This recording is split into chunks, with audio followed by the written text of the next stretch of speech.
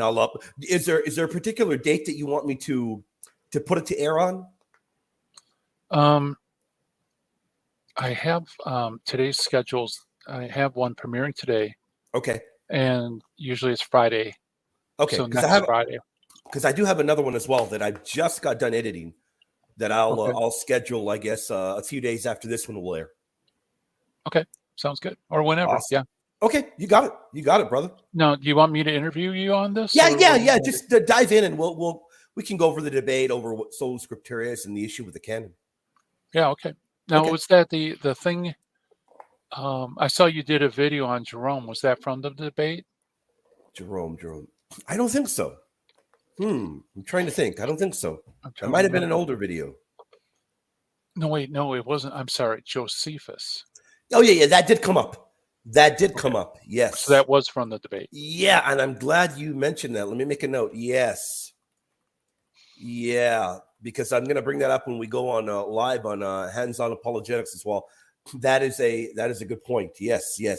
He brought up, and I'll get to it whenever we get rolling. I'll bring that up. Okay.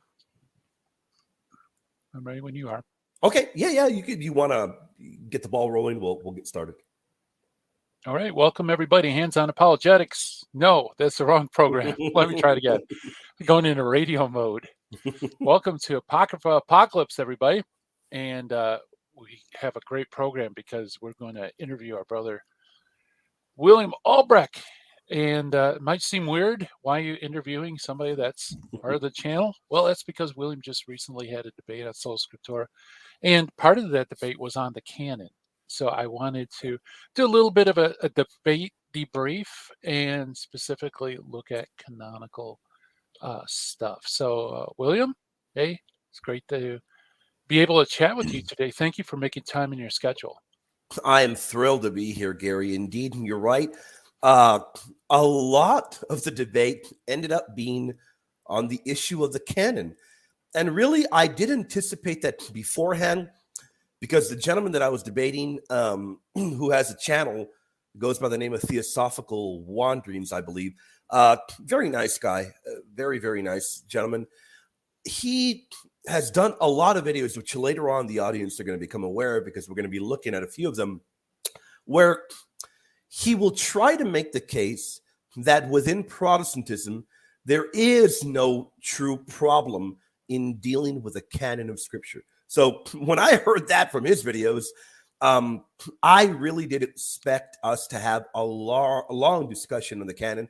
And really, we did dive in for quite a while. But, as really is the issue all the time when it comes to the canon, and I don't say this at all to toot any of our horns, but to rather show the strength of the Catholic position, is that Protestantism does not have an issue, and they surely really do have a canon problem, Gary.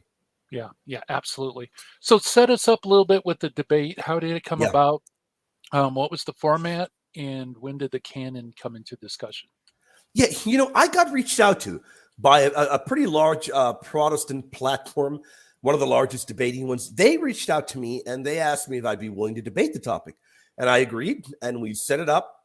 We never planned for it to be on Halloween, but it ended up because of many issues and many scheduling problems in the way. We ended up having to do it on Halloween. We ended up doing it on that day, providentially, I'd say. And the format was really, we dealt with what was the gentleman's thesis. It was that the Bible alone, as you know very well, is the standard, the sole standard for all faith and morals. And to really make it really simple, let me read what he does subscribe to. It is the Westminster Confession of Faith. And it tells us the whole counsel of God concerning all things necessary for his own glory, man's salvation, faith and life. The audience, pay attention. Faith and life. All of that is either expressly set down in Scripture or by good and necessary consequence may be deduced from Scripture. Those are very powerful words, Gary. You have to be very clear. He promoted that. He read that. And to me, that really does create a major amount of problems for our evangelical friends. Because if they're going to claim that everything basically that you hold to in regards to the faith can be found within the Scriptura, well, you better be able to come to a conclusion as to what the Scriptura is to begin with, meaning there's a canon issue. And to be very clear, before we get to that canon issue, as is the case all the time, and as you know very well, because you've debated a lot and you've written a lot, there really is nothing there in the Bible that would support anything even remotely close to Bible alone. And you have to go to passages like Mark 7. Now, what happens in Mark 7? Well, our Lord is condemning traditions of men. There's a big difference in the Catholic faith, and I want to be fair to our Orthodox as well, because I reached out to a number of Orthodox scholars before that debate, and they said, look, you're not going to find an apostolic church on the planet that will hold the Bible alone. The living, beating heart in our faith has been the liturgical life from the beginning. And Gary, would you agree that maybe the lack of that liturgical life has led our evangelical friends into this bit of a problem they now encounter with arguing for the Bible alone? Yeah, that's I think you're absolutely right. That is a huge impediment. And basically the only way I think you can make that case is to cherry pick from the early church fathers and pick things that sound like Sola Scriptura, but really aren't. No doubt. And, before the debate, I probably knocked off, I hope, 150 years of purgatorial time, because I went through reading everything that William Webster had to write about the fathers that supposedly support Bible alone. There's nothing there, as he pointed out there. And I'm joking about that purgatorial time. The point is, I went through that torture of reading it, and there is nothing there. You're going to find a lot of fathers that'll tell you, look, the Bible, the Scripture is sufficient alone.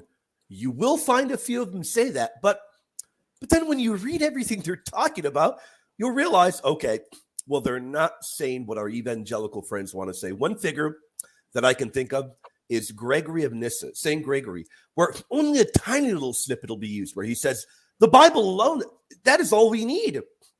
And that tiny little paragraph will be used. But when you read it all, you realize what he means. He tells you the Bible alone is sufficient alone to find out that the soul is eternal. The soul is immortal. The soul is immortal. It does not get destroyed if one is eternally damned, and et cetera, et cetera. But never are you going to find any father arguing that the Bible alone, that the Word of God alone, the written Word, is self-sufficient in and of itself. I have to be clear, Gary, that was never taught in the early church. And because of that, you're going to have quite the hill to climb if you try to make that argument. And I've heard them all. They're really, in my opinion, Gary, there's nothing even remotely compelling, because if you're going to argue that Bible alone was put forth in the Bible itself, well, you better have something pointing towards that. Maybe in the Old Testament, there's nothing there. Or maybe in the New Testament, we realize that the very paradigm of the New Testament is the Word of God is transmitted through oral form and written form. Where do we ever get any indication that that is going to change, whether in the time of the apostles or later? Gary, you have to be very clear. We never get any indication of that. Yeah, very good. So you it's kind of a biblical non-starter, and like you mentioned, it's never alone in the early church. It's right. Liturgical, and there's this religious doctrine, the rule of faith, and Scripture, and the Westminster Confession, I think, does fall short in many respects. Yeah, no doubt, it really, really does. And we frequently realize that we don't only have that one. We have that one. We have the Augsburg Confession, and really the beating heart of Protestantism. Part of it is pointing to Bible alone. Another one, Gary, another passage that will get brought up very often is 2 Timothy chapter 3, and you know it very well. 2 Timothy 3 very often will get brought up, and we're told that when you look at 2 Timothy 3, that the very premise, the very meaning of what Bible alone truly means to our evangelical friends can be found there. And you hear it brought up very often. Let me read it for the audience. We read from Paul, all scripture is given by inspiration of God and is profitable for doctrine, for reproof, for correction, for instruction in righteousness, that the man of God may be complete, thoroughly equipped for every good work. Now, Gary, when we read that, maybe an evangelical friend will read this and they will say, okay, well, what we believe in terms of Bible alone truly is confirmed right here. But there are a number of problems. Number one, there's not a living Catholic alive or Orthodox or any apostolic Christian that would disagree that all of the Bible is the Word of God or that all Scripture is given by inspiration of God. No one will disagree. The problem is you don't have that important word only. Scripture is given by inspiration of God. You have all, and we agree with that. The problem is that the Bible in written form, the Word of God in written form, is not the only Word of God, as the Bible clearly lays out. This is not a very helpful passage, is it? No, not at all. You're right. I mean, all you needed was that one word alone, and you could have a case, but in fact, the whole passage kind of falls flat. It doesn't come near to giving an exclusive, definition of Scripture alone. Yeah, without a doubt there. Clearing my throat there. I got a little cough there.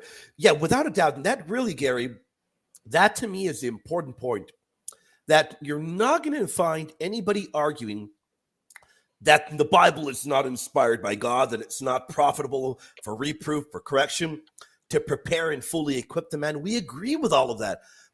But as you know very well, the Word of God, and we read it all over him, pulling up another area in the Bible. Funny enough, in the Bible, we read everywhere, all over the place, that the word of the Lord, the Word of God, is not only written, but oral as well. And here is another one. This is a very important one. Very often, and we did bring this up during the debate, and let me add it right here. Here we go. We read here in 1 Thessalonians, for this reason we also thank God without ceasing, because when you received the word of God, which you heard from us, you welcomed it not as the word of men, but as it is in truth. Now, very, very important to point out, we know that the word of God is handed down orally and written. When we talk about the word of God being handed down orally, we very clearly show that it's handed down in a form of sacred tradition as well. That is vitally important, because if the word of God is not only written, well, Gary, I have to say the thesis of Sola Scriptura really does begin to unravel. Yeah. The only way, I think, William, and I'm interested what he did in his debate, but I think the only way you can shore that up is if you say that everything has been consigned to writing. So, the apostles, what they taught was the word of God, but all of that was reduced to what we have in the text, and there's no other information outside of the text. But of course, you can't do that, can you? You cannot do that. And a very good point that is leading me exactly to where he did go. And let me pull it up, because a very, very important passage that very often you will hear Catholics quoting from. Let me pull it up here. It is a vitally important one, very, very often, and I have to admit, rightly so, we point to 2 Thessalonians, as you know very well where I'm going, 2 Thessalonians 2:15. Let me just write it down here for the audience so they can see. There we go. Here we have, therefore, brethren, stand fast and hold the traditions which you have been taught, whether by word or by epistle. When it says word, very clearly, word of mouth or letter is what is being talked about here. Now, here's you brought up a great point there. Really, the only way that an evangelical can kind of look, they're on that ship, and there are a lot of holes in that ship, and that ship is about to go down unless they begin to patch that ship up. And to attempt to patch that ship up, they will do just what you said, Gary. They will tell you, well, look, I wish I had a book here in hand. Well, pretend I've got a book on hand. They will grab the Bible and say, look, we agree with that. But every oral tradition can be found right here in the Bible. All of the apostolic traditions, all of them are right here in the Bible. The written word does not differ at all from the oral word. Now, even if that were the case, which we don't grant that, even if that were the case, the fact of the matter is the word of God was not handed down in Bible alone form, in written form alone. Even in Mark 7, we read that the individuals that our Lord is talking to had transgressed the commandment of God for traditions of men. The word of God that is being talked about there is the word of God, the commandments of God that were etched on stone in Mount Sinai, not talking about a leather skin Bible that any of our friends would have been walking around with. So that is a very important point. They'll point to our Lord and they'll say, hey, well, Gary, William, what was the standard that our Lord pointed to correct these people that had gone wayward? He pointed to the Bible alone. No, he did not. Because the oral law was handed down orally and written, originally merely orally, and then etched on stone on Mount Sinai. So that argument does fall apart. But then right here, 2 Thessalonians, they will try to argue that every tradition, every apostolic tradition can be found within the Bible alone itself. But Gary, then as the audience, they're probably very excited to finally get to it. But then we encounter that problem of the canon issue, which very clearly the fathers are clear. Augustine is clear. Cyril of Jerusalem, the great Saint Athanasius. Every time you're going to encounter a father, they're going to tell you, well, the books that are holy are passed down by the apostles. And it is important to note that this is an apostolic tradition, handed down and passed down. And if you believe, and I love reading it, if you believe, as the Westminster Confession of Faith says, that the whole counsel of God is able to be deduced from the scripture, well, then you better be able to deduce your canon. And Gary, to this day, I have not encountered an evangelical that can do that from the Bible alone. Yeah, at least not any coherent and cogent way, right? No Many way. have tried, but few have, in fact, none has succeeded. Not at all. And Gary, look, as I tell the audience very often, we've been around for a long time. If I had hair, my hair would be all white, but I don't have hair anymore. We've been around the block to point out that we've heard it all. I've encountered people that have tried to get the canon from the Bible itself by arguing that, well, they are self-attesting.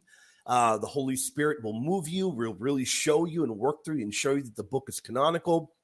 None of that will work. And the other argument that, thank the good Lord that you very rarely hear it now, but the other one of quotation equals canonicity.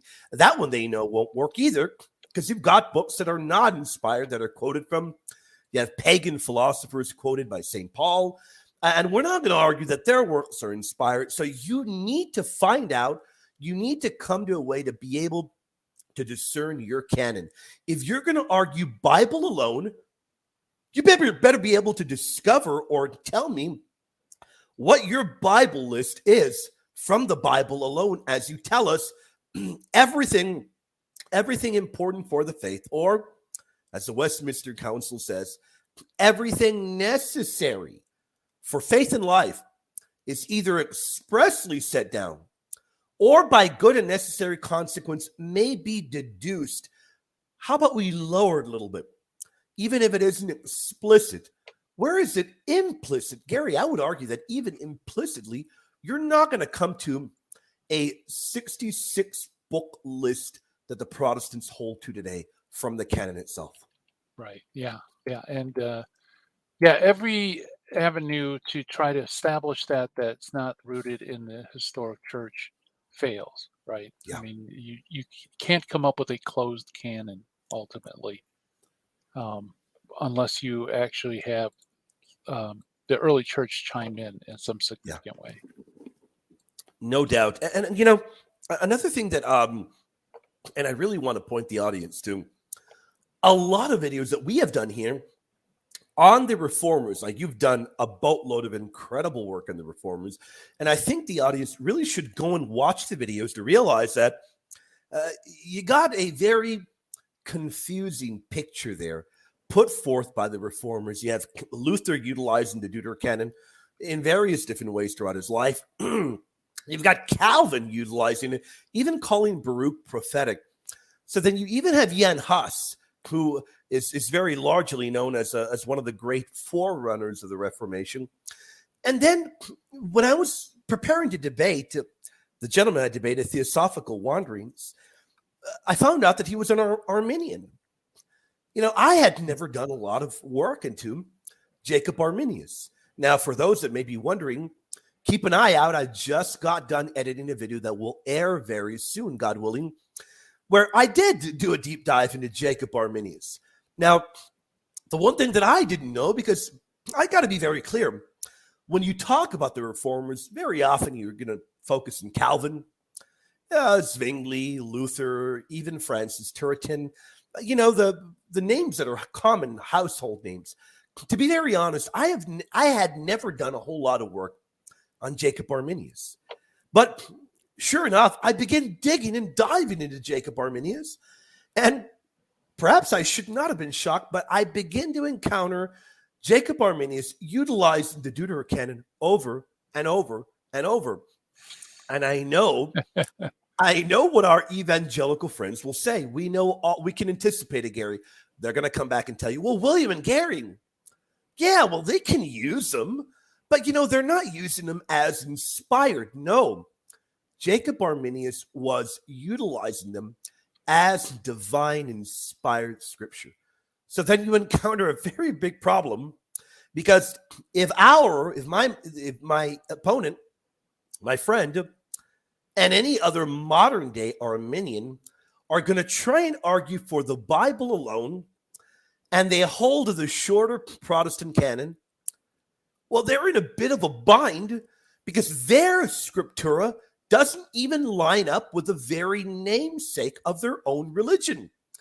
He's over here utilizing Wisdom, Sirach, and other deuterocanonical books as Holy Writ, and they're arguing that they are modern day ones, are arguing that they're apocryphal. Now, Gary, we encounter a great problem there, don't we?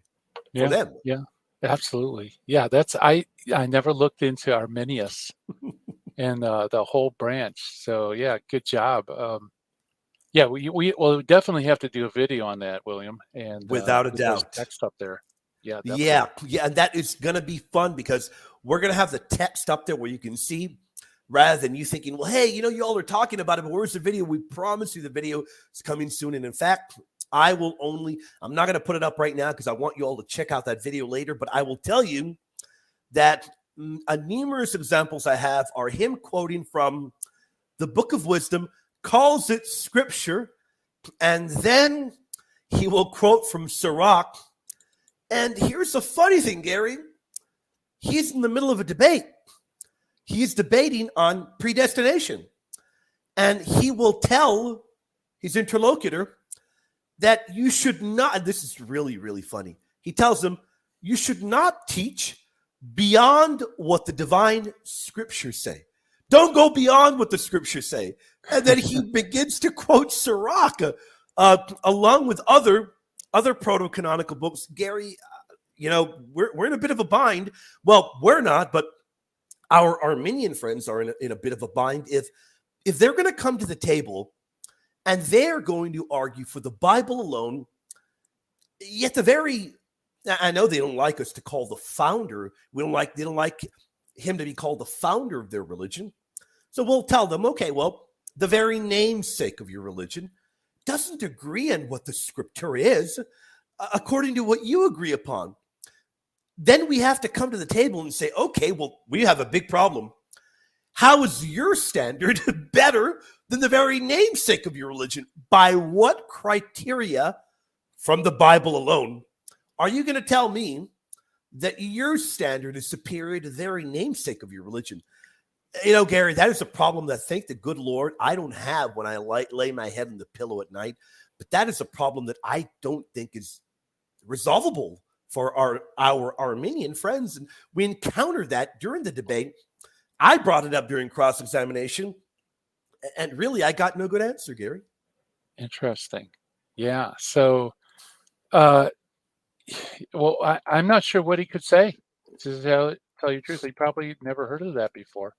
No, I don't think he had heard of it. I don't. But to be very fair, right, and to be fair, Gary, we've been doing this for a long time.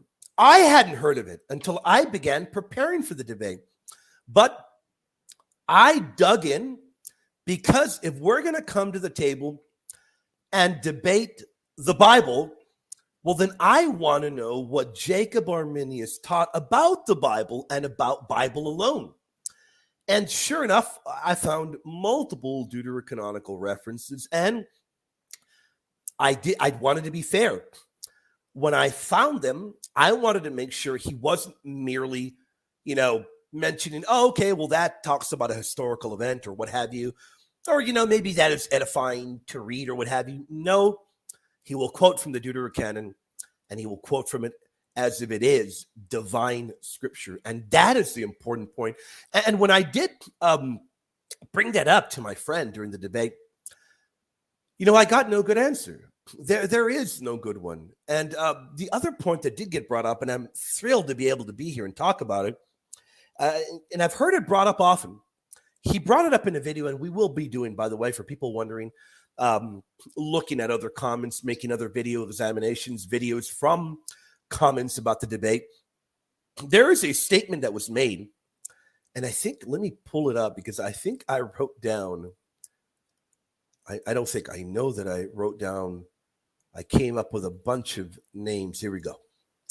Another statement brought up, maybe you've heard of it before, Gary, you've heard, but we were told in a video and during the debate that by and large, maybe the Deuterocanon would have been utilized by the Latin fathers, but by and large, it was rejected as apocryphal by the Greek fathers, we're told, from the beginning. Now, we're not told later on.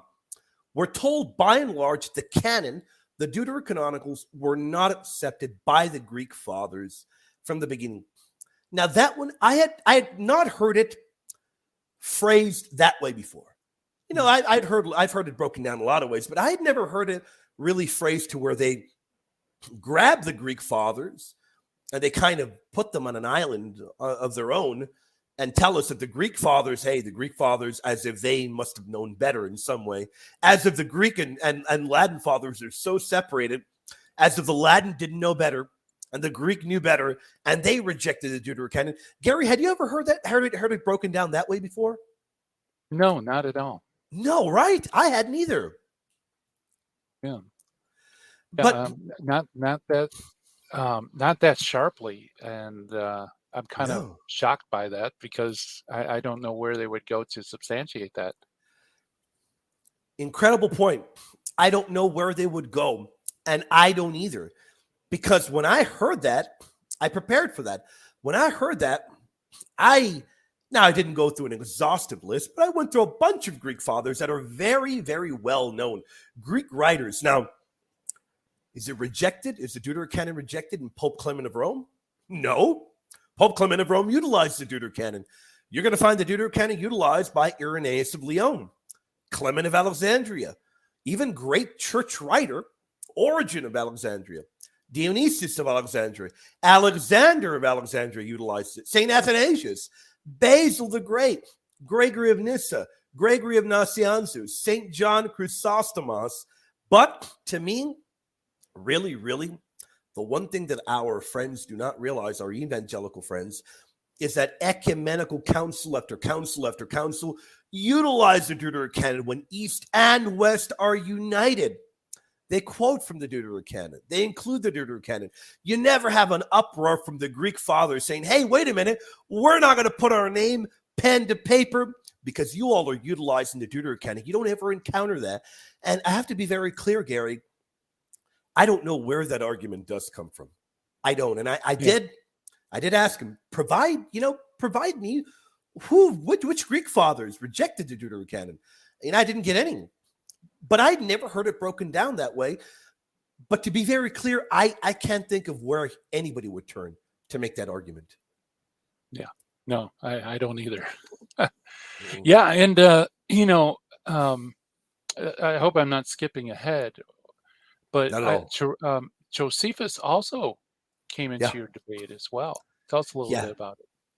He did, Gary. And that, you're not jumping ahead at all. That is coming up next. In fact, we began debating, and then when I wanted proof, okay, if you're going to claim the Greek fathers or any early church father rejected the Deuterocanon, that it was widespread, show me the money, show me the evidence, give me that paper trail. And if you don't have a long paper trail, give me anything you got.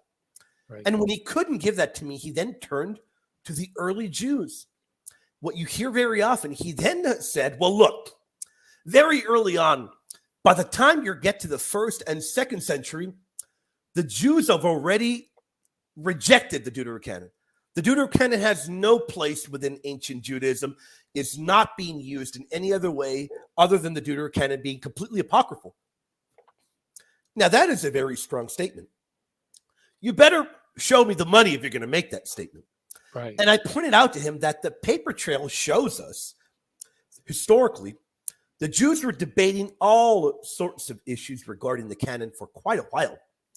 If you're going to claim that there is a historical source, 1st century, really, even predating Josephus, and then 2nd century, well then, Gary, if you're going to make that claim in a debate or even in videos you've done, you better be able to provide one source. And if you cannot quote an actual early Jewish writer, quote a scholar that says that. Gary, I'm not aware of any that would make that argument. No, I don't know any either, to tell you the truth. No, and I even did tell him, I said, okay, well, do you want to dive into Josephus? He did not. And we know very well, and you know very well, because you are the man to go to on Josephus. You are working on an incredible amount of stuff when it comes to Josephus. Is there anything in Josephus, Gary, that will allow the Protestants to say Josephus, early Jewish historian, is evidence of our shorter canon? He is a KO for the Catholic canon position. Is there anything there? No, not at all. In fact, I did an extended series on Josephus, as you know. So if anybody wants to see that, you can just go and do a search. In fact, you know what? I'm really proud of you because I believe you called him out on the list aspect of it. Yep. He mentioned Josephus's list, and you asked him, well, which books are on that list? Yeah. So kudos to you. I mean, something simple like that. Because Josephus doesn't list anything. No, he doesn't. And, that is a problem. And, really for our Catholic friends, I think that the main message that I would like to give them, Gary, is that, look, don't take anybody's word for it. Go and read. Go to the actual material and read it. Because a lot of the times you're going to hear our evangelical friends throwing out all kinds of names. But then when you tell them, okay, well, if you want to bring up Josephus, name the books that he does list there. Tell me which ones they are that support your evangelical shorter canon. And then when you hold their feet to the fire in a friendly way, you realize that there really is nothing there at all. And one thing, Gary, one thing that almost got brought up, but he held back. He pulled back at the last moment. He didn't finish his sentence. And if you go and watch the debate, he was right on the verge of quoting the Council of Jamnia. In fact, you will hear him right before he can say he'll cut himself off. I don't know why. Maybe he realizes that is a really that doesn't work anymore. I don't know why, but he was going towards that, and then he'll cut himself off. Do you hear Jamnia brought up anymore today, Gary? No, not at all, because that's been something that's been debunked since like the 1950s. Oh man, that is ancient. Oh, yeah. That was debunked a while back. You don't hear that get brought up anymore. And usually if that does get brought up, I don't really hear it get brought up in debate anymore. It's been blown out of the water for a while already. It really has been. But one thing that I do want to throw at you, Gary, that God brought up briefly, and I challenged him, and we were not able to dive into it. We weren't able to dig into it, but I challenged him. I said, okay, go over what you're talking about. We're going to show that they're not what you want the audience to think they are. But he briefly brought up, he said, well, look, if you go into Mead and Gallagher, who are scholars, by the way, Mead and Gallagher are going to show you that in the early church, they're all sorts of canon lists. And that really does debunk the idea of the Deuterocanon being inspired. Now, Gary, we've done shows on that before, debunking that. But what are your brief thoughts on that? Have you heard that brought up before? Do you think that is getting brought up more and more lately? What are your thoughts on that? Yeah, this idea that there's like multiple lists. I'm not really sure what they're getting at. So are they arguing that there was no canon until the 4th century, or what exactly is that's something I don't understand why they're arguing down that road. Yeah. Go ahead. I can't quite wrap my head around it. I'm thinking that they're referring to Melito. They're referring to what they believe to be ancient, the Briennius list, but even that doesn't support them. Even Melito of Sardis doesn't support their thesis either. None of you don't get a Protestant canon from any of these. So, when you hear it, it really does sound robust. But then if you unveil it, you pull back the argument and you unveil the argument, there's nothing there at all. And to me, here is really the crux of the issue. And we didn't debate that topic. We debated Bible alone. But really the issue is this. If you are going to tell me that in the Bible alone, as your confession of faith breaks down, you got everything there, everything for faith and morals, everything for the life of the faith, everything that is an apostolic tradition is there in the Bible, well, you better be able to tell me what your Bible is, how you get to those books and those alone. Why Revelation? Hotly debated book. Why not a different Apocalypse? Why that one? Don't tell me that you feel the burning in your belly, that kind of burning there. Don't tell me any of that. Don't give me the feeling. Don't give me an appeal to emotion, because by that very virtue, I can point to Muhammad's very ridiculous interpretations of biblical events, or I can point to Mormonism, or I can point to all kinds of cult groups that have distorted the faith. We need to know how we can discern what the Word of God is. And if you have rejected the church that our Lord founded, the pillar and foundation of truth, as the Bible tells us, well, then you better have a very good way of being able to tell me how you arrive at the Scriptura. And Gary, for as long as I've been Catholic, and even when I was evangelical, that's why I realized it was such a big problem. I have yet to ever hear a good answer on that. Yeah, no, there really isn't. And I think if you push it like you did, it ends up destroying and undermining Scripture itself, Yeah. because it's certainly not the Protestant canon, because like you said, all of these lists there's always variances, right? And the reason for the variances is because they're addressing different things, right? Yep. And I think it was Gavin Ortland did something like that when Yep. he did a similar move like that. And it's kind of like if you have three people standing around a bus from different viewpoints and their descriptions, you compare the descriptions, they're different. Yeah. You could come up with one of two different conclusions. Either there are three different school buses because all three descriptions aren't the same, or Yeah. there's three descriptions of the one school bus, but from Right. different vantage points, right? Yeah, no doubt. And so they'll take stuff like that and they'll say, see, there's multiple canons in the church, and um, therefore there's no consensus on it. But actually, there is a consensus, but you have to take each list and understand it within its own particular context. And that would require reading, and reading a lot, and doing a lot of work. Yep. And that really truly is required. If you're going to make a bold claim, you better be able to back it up. You better do your homework, because a lot of these very bold claims really do fall apart when we begin to examine them. I mean, they really do, Gary. And, when it comes to the canon, the Deuterocanon, you encounter a major problem if you're evangelical. A major problem, because if you're going to tell me, and I hammered it home, if you're going to tell me every apostolic tradition is in the Scriptura, well, this is an apostolic tradition. You can discern it. Another thing that got brought up in the debate, and I've been hearing it a lot more lately, and I've read a lot of him. It's Michael Kruger. I've read a lot of Kruger's thesis. I've read a lot of his work on the canon, and I know his argument.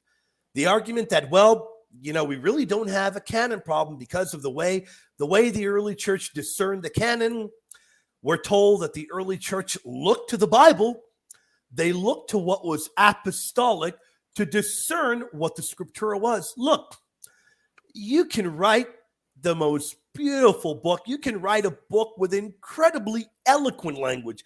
You can write a book that will blow anyone away with great language, great chapters, beautiful poetry and prose. But at the end of the day, all of that poetry and prose is not going to solve your problem, because from the Bible alone, I do not care if you're telling me that they utilized what was apostolic to come to what the canon was. I don't care. I agree with you there. What I care about is how do you know what is canonical from the Bible alone? And no amount of fluff is going to help an evangelical come to the conclusion of what their canon is unless they go to apostolic tradition. Right now, for a moment, we can forget about the Deuterocanon. Their New Testament list, 27 books, they rely on sacred tradition for that. They do. I could tell you that, because I could tell you right now, what are you going to rely upon? If you go to Luther, Luther did not have kind words about the Epistle of James. He did not have kind words about the letter to the Hebrews. He did not like St. John's Apocalypse.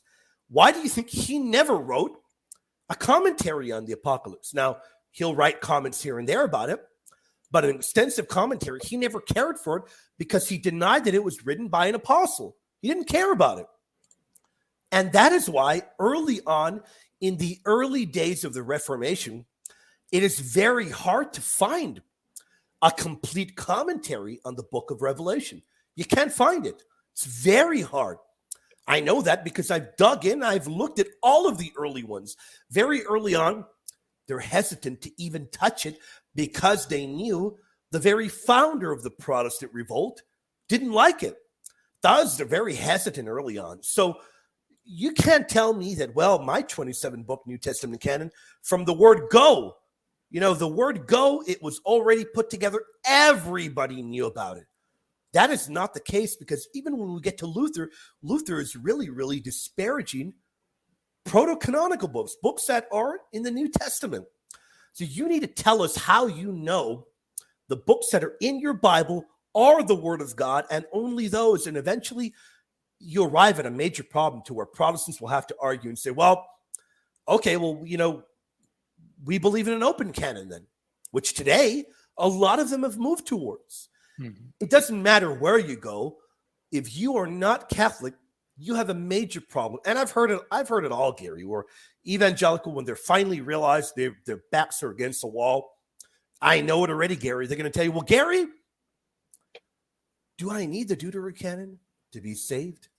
As if they have finally already conceded, we don't have an answer. We don't have an answer. But, what do I need it to be saved? Well, by that very kind of question, how about we rip all the books out? We only leave one chapter of the Bible, which will talk about Christ dying for you, and that's all you need. The fact of the matter is, if you love the Word of God, and if you want to follow all of the precepts of God and what God wants in your life, then you want to have the complete Word of God. That is at least what I would think as a Catholic, wouldn't you, Gary? Yeah, absolutely. Yeah. And, especially for Sola Scriptura, if you cut off part of the Word of God, that's going to affect your interpretation of the Bible, because according to Sola Scriptura, Scripture interprets Scripture, right? Yeah. Right. And if you cut out the things in Scripture that goes against your interpretation, then really what are you doing with appealing to the Bible alone? It's kind of a shell for basically you're just following your own theology. Yeah, 100%. You're just following. What you are doing is you're following your own theology. And as we can tell in the debate that I just had, that is the case. Because my opponent wasn't even following the theology of Jacob Arminius. I mean, that to me is shocking. And another thing that we hear often is, well, why do you debate the canon if we're talking about the Bible alone? Well, it's a very related issue. Because if you think that you're going to come to the table and debate Bible alone and not talk about the canon, well, how do you even come to the conclusion as to what the Bible alone is? You need to know. You need to be able to have a way to know what your scripture is. And as an evangelical, there really truly is no surefire way to know. You've got to go to tradition. Sacred tradition, that nasty, nasty kind of word, that word tradition, you got to go to it. And we don't mean traditions of men that not only our Lord, but all of the apostles would have condemned. We don't mean that.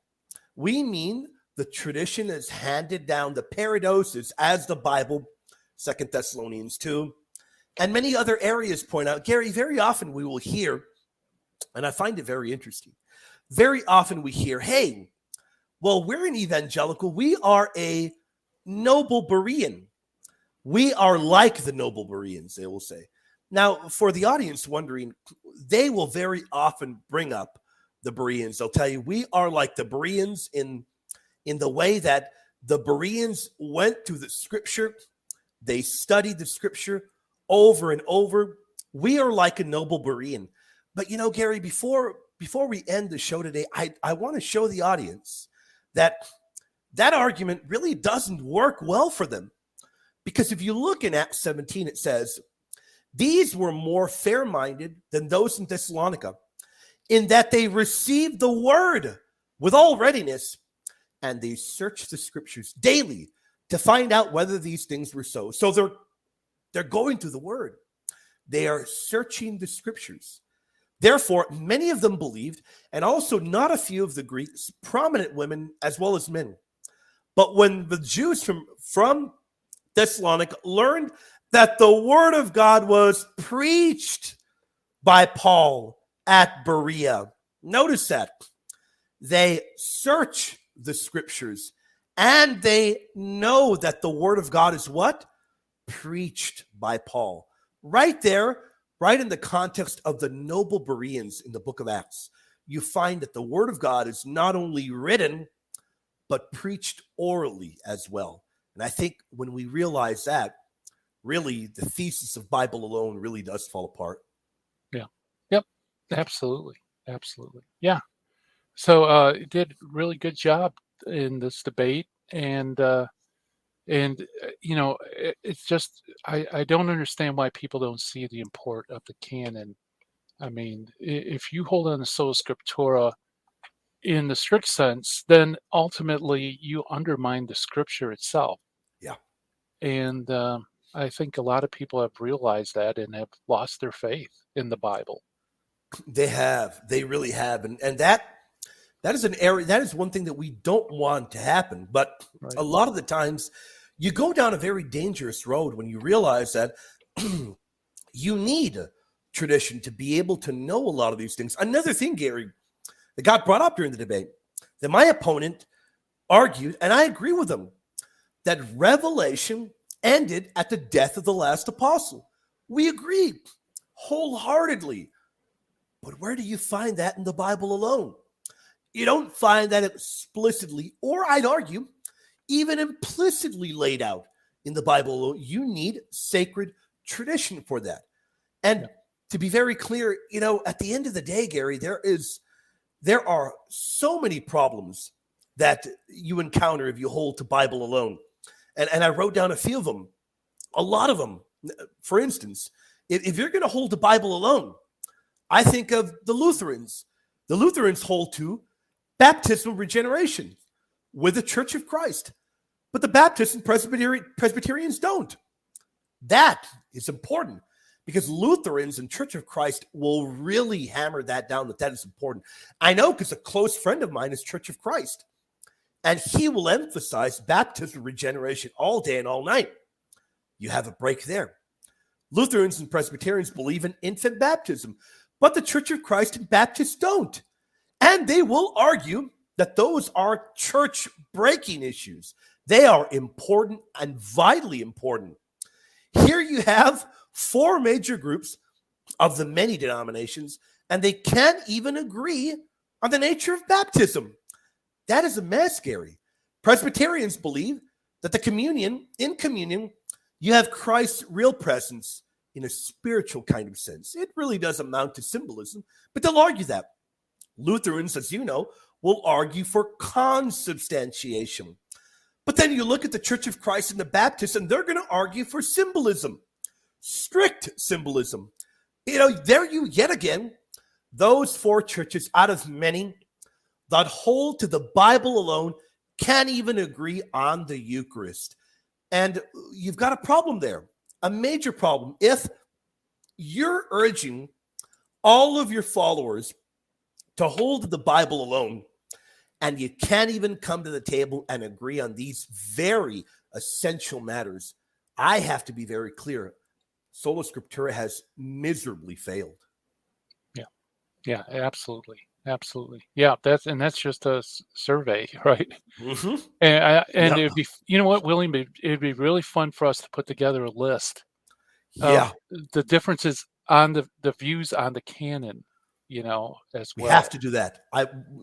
We've got to do that. That would be an incredible, incredible show. That's a great idea. Yeah, it would be. It's good to kind of keep all these things in mind because you and David, you're always uncovering these new things within the Protestant Reformation, and you as well, brother. We're all nerding out all the time, and I talk with David very often. David does want the audience to know, and I can't wait for. I told David, David, you got to get it out soon. David is working on a mega video. We will debut it, God willing, before the end of the month here, where he's going to do a whole video just on whether or not we have a problem with the books of Esdras. He is going to do an incredible deep dive through scholarly work, looking at the fathers and the early councils. Gary, I can't wait for that. Yeah, same here. Yeah, he's done great work in the past, and I can't wait to see the unveiling, so to speak. Yep, I agree. Yeah. So, so why don't we'll just conclude right here because lots of good food for thought, and you dropped a couple of bombshells on us today, so that's awesome. Yeah. So, go ahead, William. Yeah, I wanted to only to be very clear. If you have enjoyed the show we've put together, I don't care what you have to say. If you only want to put a thumbs up, anything, help out with the algorithm and comment down below. Flood it. Let us know. Did you like it? What else do you want to see? I can guarantee we will read what you write there. Comment down below. If you haven't subscribed yet, do it now. hit the like, share, put that little bell button on so we can bother you whenever we've got new material for you and we can bring it right to you. But really help out with the algorithm. If you like the videos we've been putting out, you can really help the channel grow even more. More people view the channel, because the more and more people that do view the videos, it will help us produce more material for you. Let us know down below how you have liked the show. That is really all I had to say, Gary. Awesome. Well, yeah. So subscribe, like, hit the bell, leave comments, tell people about it. Also, William and I are on Patreon, so we appreciate your support. Helps us to alleviate the expense of getting research material to do stuff like this. And all right, so hey, until next time, thank you so much for watching, and God bless. Thank you.